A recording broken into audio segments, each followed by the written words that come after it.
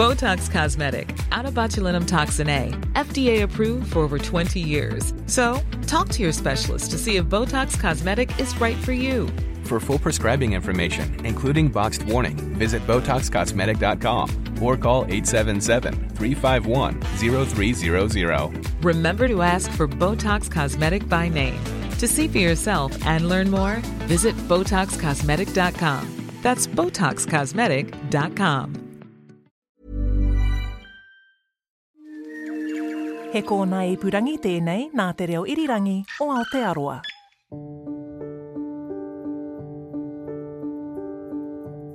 They decided to go to investigate, and they opened up, and what they saw was something that they would never forget. In fact, when the police were called, again they'd come across something that they'd never seen before and stayed with them for the rest of their lives. In 1960, the police found the body of a man in a central Auckland apartment. He had died from self-castration. But the real mystery is what happened to his wife, Cynthia Grierson Jackson. I'm Jesse Mulligan, and this is Crimes NZ. In this episode, I'm joined by true crime writer Scott Bainbridge, author of the book Without a Trace, On the Trail of New Zealand Missing Persons. Talking about sort of high-profile cases, and this case isn't really well remembered today, but certainly back in 1960 it was all over the news. So this couple hadn't been in New Zealand for too long. So Michael Grierson Jackson was an ex-RAF fighter pilot during the war, and after the war he served time in the Royal Canadian Air Force as well as the Australian Air Force. So he's highly qualified, and sometime during his travels around the world, he met Cynthia, who was the daughter of a French father and an English mother she'd pretty much been born and raised in India all her life, and she could speak Indian and French and English quite fluently. And so they married and immigrated to New Zealand in August of 1959. They travelled all around the country because Mike's work took him all over the show, really. He secured a job for Rudnick Helicopters as a top-dressing helicopter pilot. So he was, his work was in demand, and so they initially settled in Whanganui before moving to the Mount, and then up. A lot of his work was South Auckland, so they moved sort of late 1959, early 1960 up to Auckland and then secured an apartment in Park Road in Grafton. What sort of relationship did they have? Well, the few people that I talked to that do remember them as being, a very stylish couple. Now, Cynthia was a dressmaker and a designer, and so this couple turned heads wherever they went. One woman that I talked to remembered Cynthia as emulating Jackie Kennedy. The Kennedys were in the White House at that stage, so she's Cynthia was well remembered for having the stylish haircuts and the big sunglasses like Jackie Kennedy had. To their friends, they appeared outwardly they appeared to be happy, but certainly later on, after the events happened, it was learnt that there was a bit of domestic abuse happening. Cynthia had recorded it in her diary, so that was a fair bit of unhappiness there. One of Cynthia's friends did recall that Mike fancied himself as a bit of a ladies' man and may have had some affairs, during the time. But certainly, from what I understand, the move to Auckland was to start afresh. And the people in the neighbouring apartments in Grafton certainly didn't think anything there was untoward, except for a couple of days prior to the discovery of Mike's body. Loud voices had been heard late at night, but then nothing else after that. Okay. Also, possibly important to the story is an accident that Mike had, and it was in a helicopter, wasn't it? Yeah, later on, when it was determined the circumstances around his death, there was question there as to what his state of mind was. Now, 2 months after they arrived in New Zealand, Mike was doing some work in the Tuakau area, top dressing, and there was an engine malfunction in a small helicopter and it crashed. And although there were he wasn't badly injured, there was some thought that he may have sustained some sort of head injury which caused perhaps his personality to change. Certainly his helicopter partner or the chap that helped him with loading the helicopter, Noel Waugh, who I did track down, he recalled the helicopter crash very clearly, but he didn't think that Mike was badly affected, apart from being shaken after the crash and in the few days afterwards. He didn't think that it affected him mentally. So what happened in the lead up to her disappearance? Well, this is the thing we don't know. They'd moved to Park Road and by all intents and purposes they'd been seen together and were in happy spirits apart from this argument late one night. Now, no one saw or heard any movement out of that apartment after that argument. But the landlord, who lived reasonably close by, was contacted by one of the neighbours to say that the outside light had been basically switched on for a couple of days and there'd been no movement in and around the house or the flat. So they decided to go to investigate, and they opened up. And what they saw was something that they would never forget. In fact, when the police were called, again they'd come across something that they'd never seen before and stayed with them for the rest of their lives. And it was basically the small flat was in a reasonably tidy condition except for the bedroom.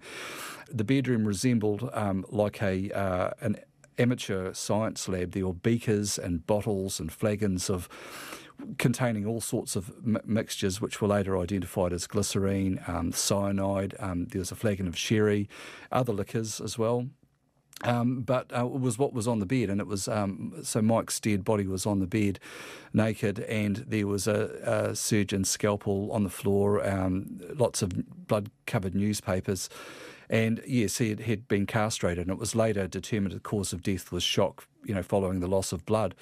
The police initially thought that it was a murder, but that was quickly ruled out because the doors had been locked from the inside, so they quickly determined that he inflicted that horrific injury on himself.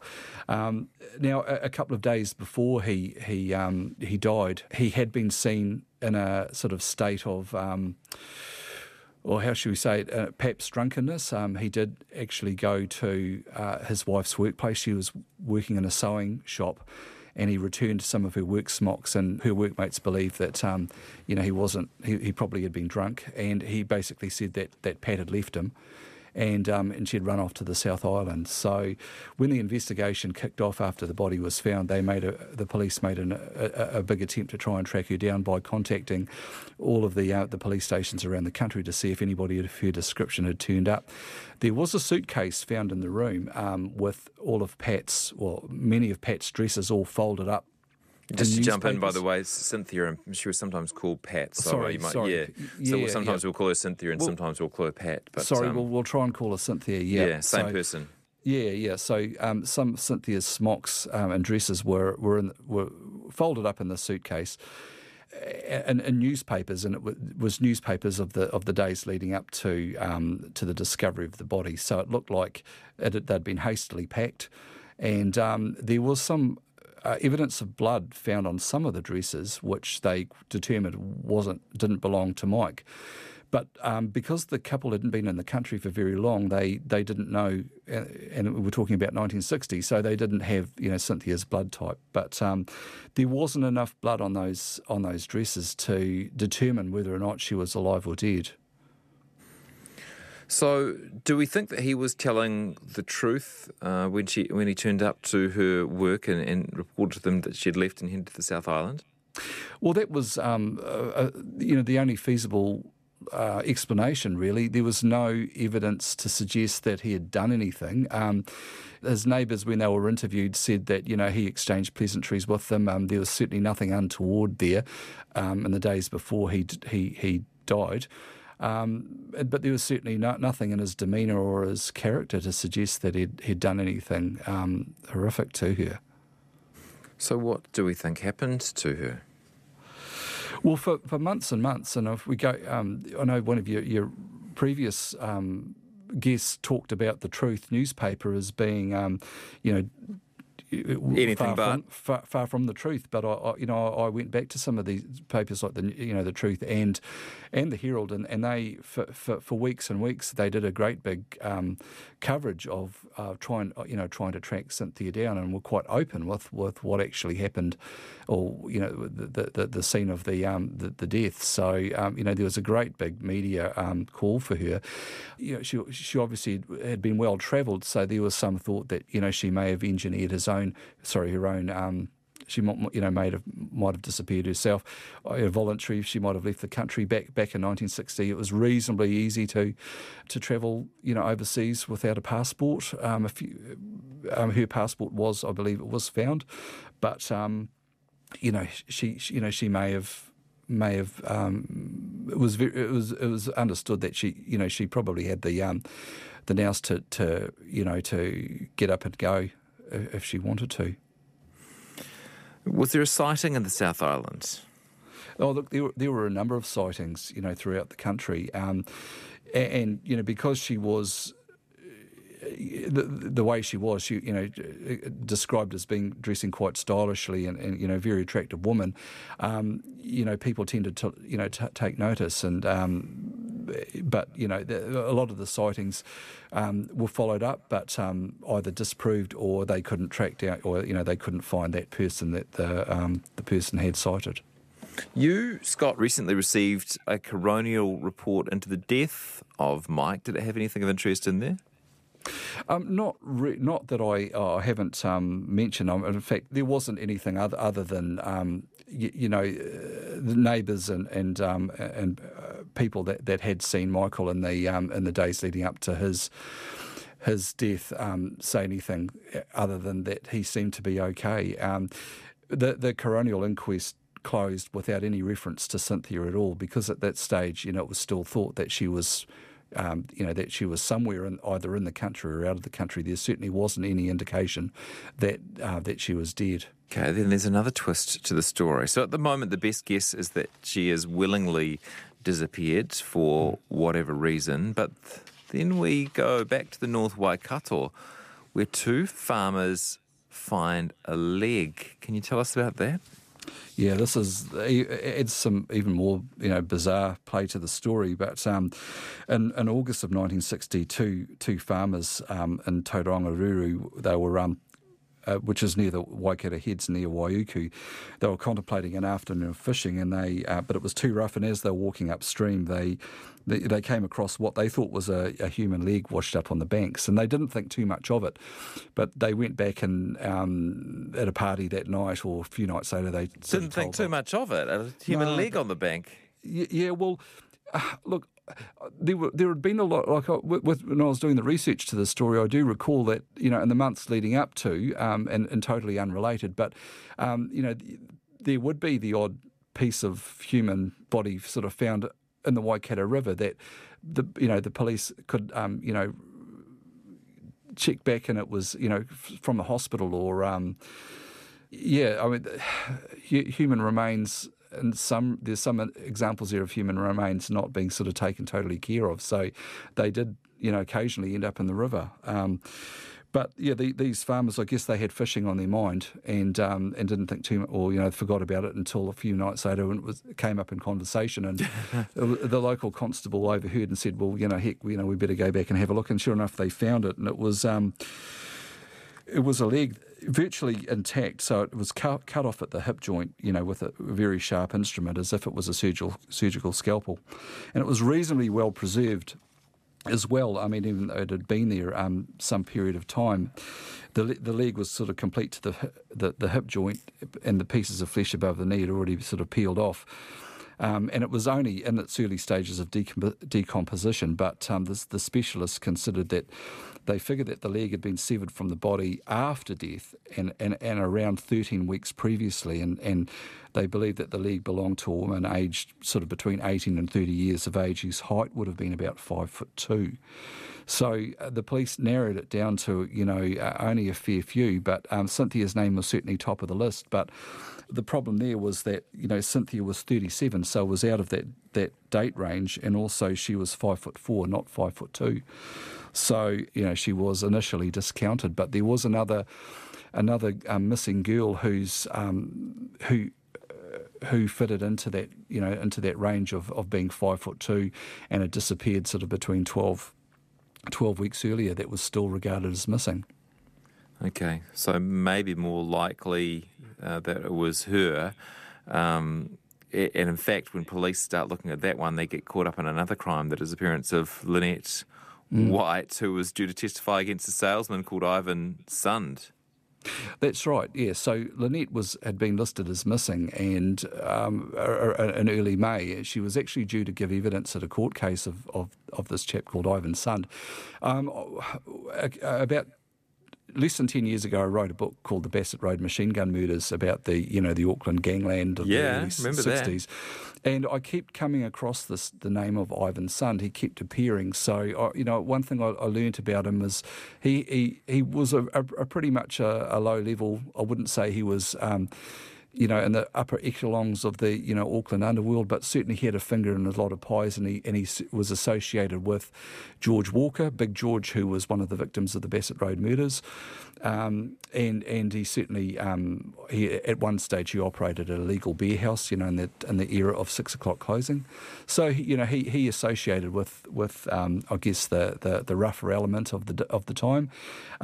Mr. Sund operated a 1960 backstreet abortion service, which was illegal back then, and so Lynette got caught up in that. She was just a young girl from Whitianga. She'd got a job as a law clerk up in Auckland, and for whatever happened, she learnt about what Mr. Sund was doing, and had agreed to police that she would give evidence against him, and he was arrested and due to give evidence in court, but Lynette didn't turn up and she wasn't found, and so nobody really knew where she was, and her own family were keeping pretty quiet about it as well. But there was some thought there after the leg was found that hey, maybe the underworld had gotten hold of Lynette, and maybe she was the victim and she'd been cut up.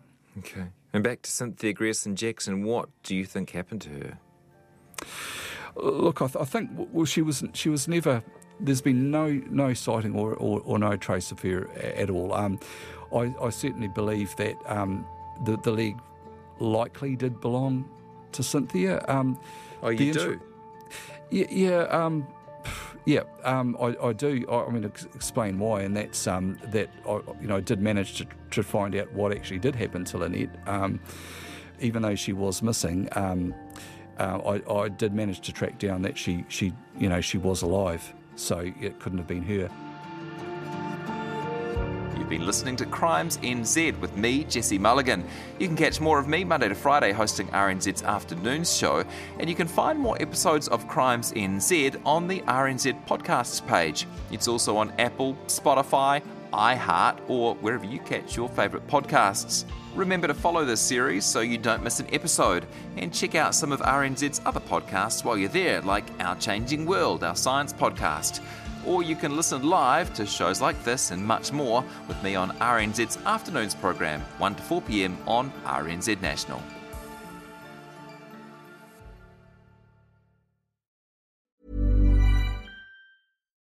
Botox Cosmetic, out of botulinum toxin A, FDA approved for over 20 years. So, talk to your specialist to see if Botox Cosmetic is right for you.